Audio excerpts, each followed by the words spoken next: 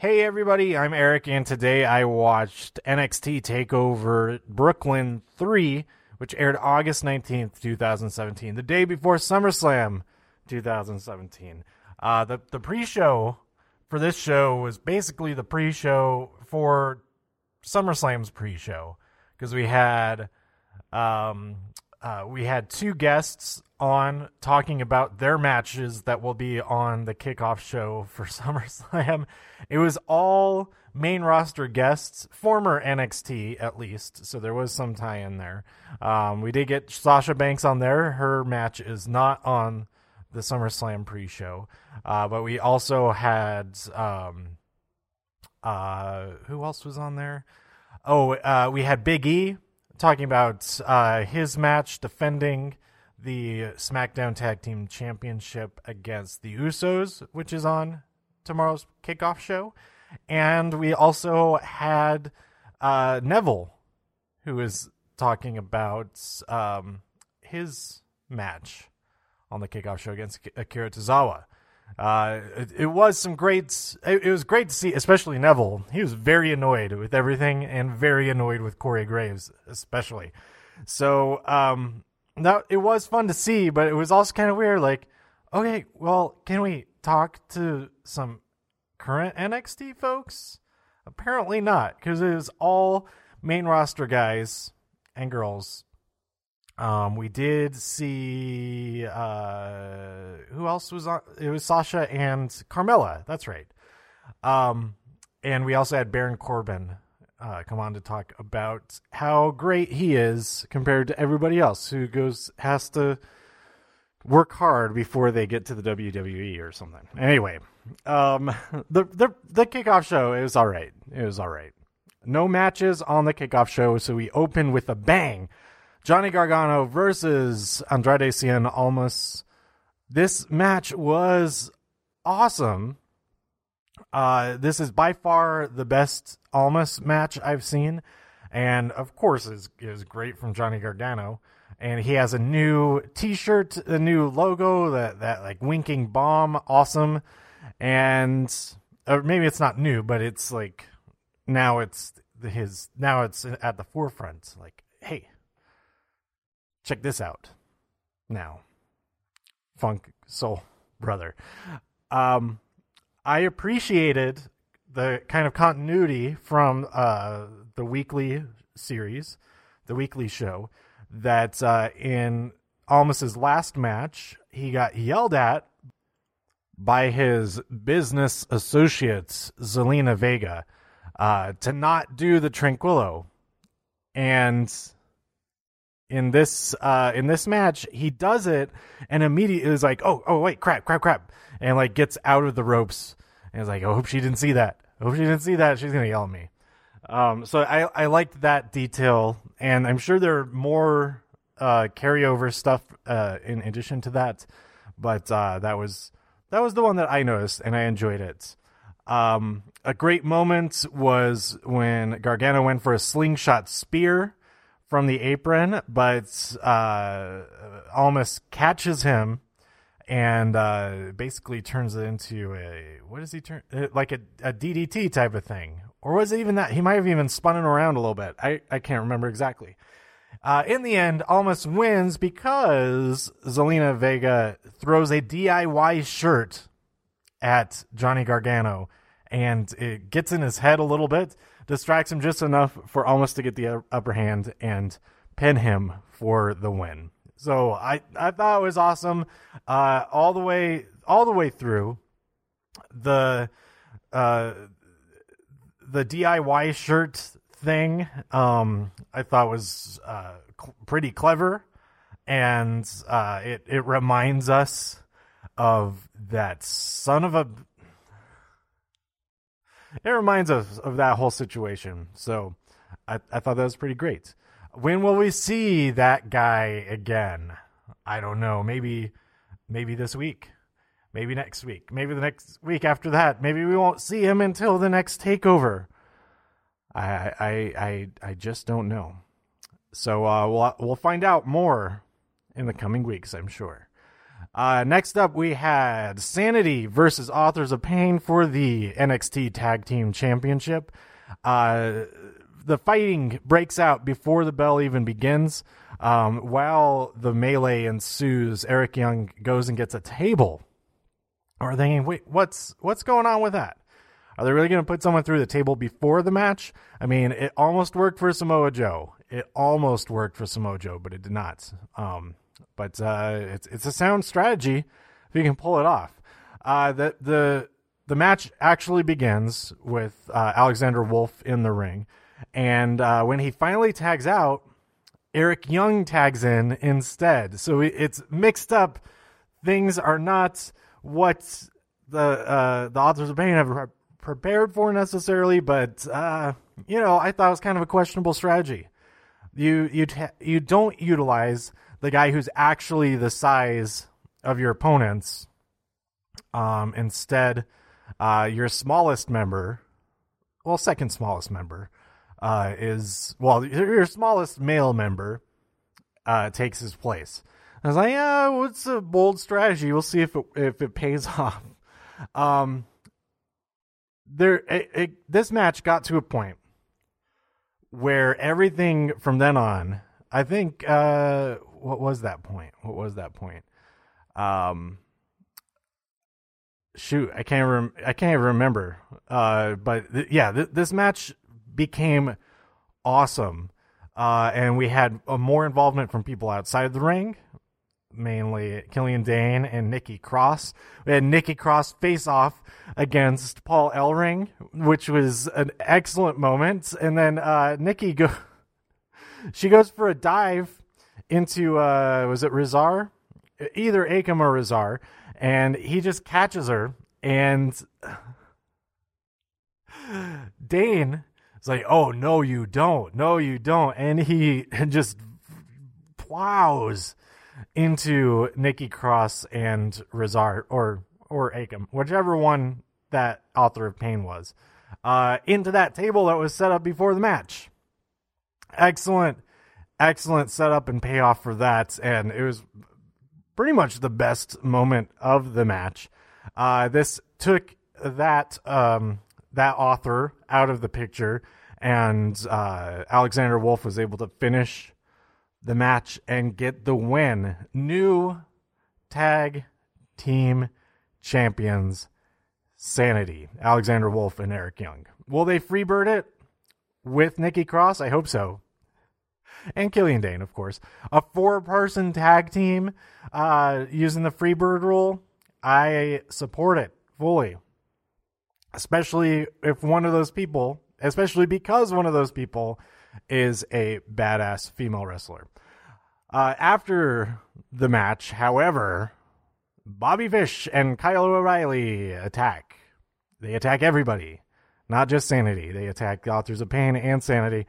And yeah, the crowd's hyped up. I'm not too familiar with these guys, but I know just enough to think, oh yeah, this is important. This is an important appearance. Up next, Hideo Itami versus Aleister Black. Aleister Black enters with the Code Orange playing his theme, and it was freaking awesome. So friggin' awesome. The best entrance of the night for sure. And the match itself, just go watch it. Go watch it. It is in the top 5 best matches of the night. Watch the whole pay-per-view. The whole thing was fantastic. These guys go at it the entire time. They do not let up. It's just brutal. Back and forth. One of them is going to be, Aleister, before the match began, I'm like, okay, there's definitely going to be blood in this match. And within a couple of minutes, Aleister Black just has blood flowing out of his nose. Not flowing, but he has blood coming out of his nose. Eventually, Aleister Black is able to hit Hideo Itami with the Black Mass and win. So, awesome. Great match, and they both look like total badasses the entire time. And where does it go from here? Aleister Black, straight to the top. Let's get a championship match with this guy. For this guy. and a championship reign for this guy at some point. Then we had the match of the night, if you ask me, which is a tough thing to accomplish with how awesome the 3 matches so far had already been. Asuka versus Ember Moon. Man, another why do I can't even describe how great this match was. It's so exciting throughout. There were a handful of times where I legitimately thought Ember Moon was about to win and that she was going to win, but Asuka kicked out of the Eclipse. She kicked out of a huge super kick after that, and she was able to get the Asuka lock on Ember Moon to finally finish her off at the end and remain NXT Women's Champion, remain undefeated. The streak continues. Excellent match. Some highlights, all kinds of arm stuff. And it was actually interesting. Sometimes you get somebody just putting the other person in a hold for a long time. It's like, okay, okay, we get it. But no, it was actually interesting, and it kept evolving what she was doing to focus on Ember Moon's shoulder and her arm and all of that. She had a variety of different holds, including an octopus type hold, and it was fun to watch. We also had Asuka try to resort to a few shady tactics to get the win, and they were ineffective. It prevented her from losing, but those tactics didn't necessarily get her the win. What finally got her the win was the actual Asuka lock. And as I was watching this match, Asuka's in my top however many favorites. She's probably my first or second favorite superstar, depending on the day, I guess. But I realized that I don't even know. Now I remember because I realized it and okay, I should remember. If you had asked me before this match, what is her finishing move? What are some of her signature moves? I would have kind of scratched my head and thought, just killing people? Does that count as a signature move? Just absolutely killing everybody that she faces? I don't know if that's mostly on me that I don't remember. Oh, she used that hip attack. She used the Asuka lock, etc. But now I make a concerted effort. It's there are actually words that describe what she does other than just kill people. So anyway, great match. Best match of the night. Best women's match I've ever seen, possibly. Some of the earlier NXT women's matches that I've heard great things about, I haven't actually seen for myself yet.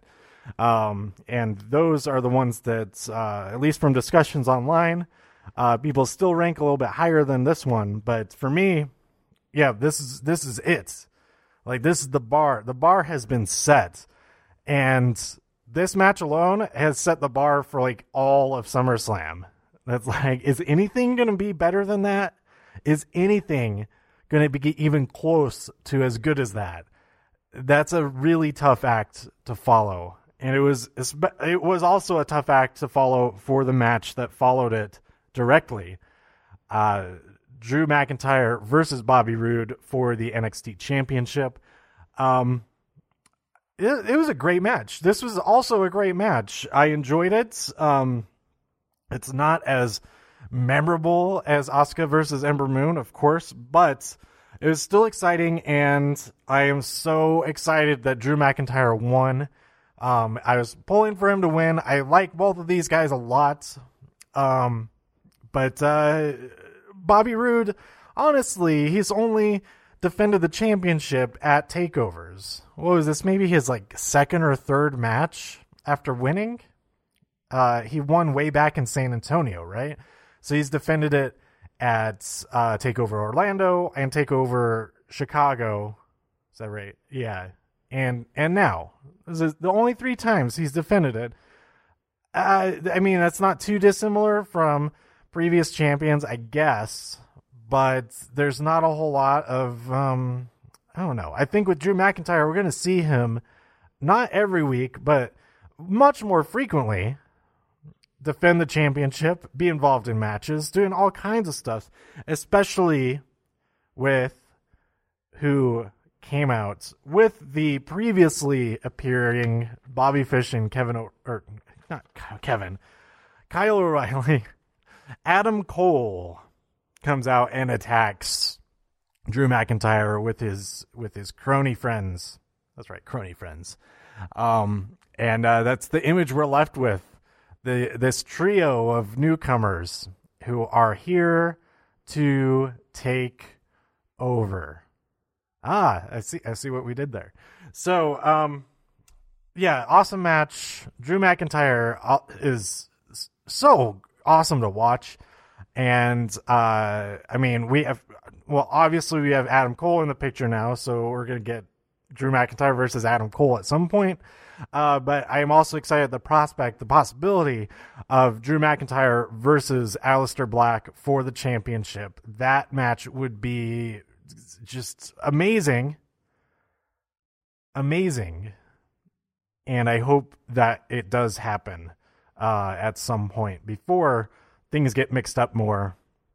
One or the other ends up I hope that Drew McIntyre doesn't lose the championship before we get to see Aleister Black fight him for it. Okay, that's pretty much it, I think. There's something else I want to talk about, but I can't remember at all. It probably had something to do with like merchandise or call-ups or some other nonsense that doesn't matter right now because it's time for SummerSlam. And if the pre-show for the TakeOver didn't get you ready enough for the pre-show of SummerSlam, then we have a 2-hour pre-show of SummerSlam to be excited for. So go check it out. Let me know what you thought about TakeOver Brooklyn 3 by tweeting me at TIW Podcast. Go to todayiwatched.com for more reviews. If you enjoyed this episode or anything else on the site, please share some links with your friends. Subscribe on iTunes, write a review on iTunes, and support the show even more at patreon.com/todayiwatched. Thanks for tuning in, and I'll be back with my thoughts on SummerSlam 2017. Bye.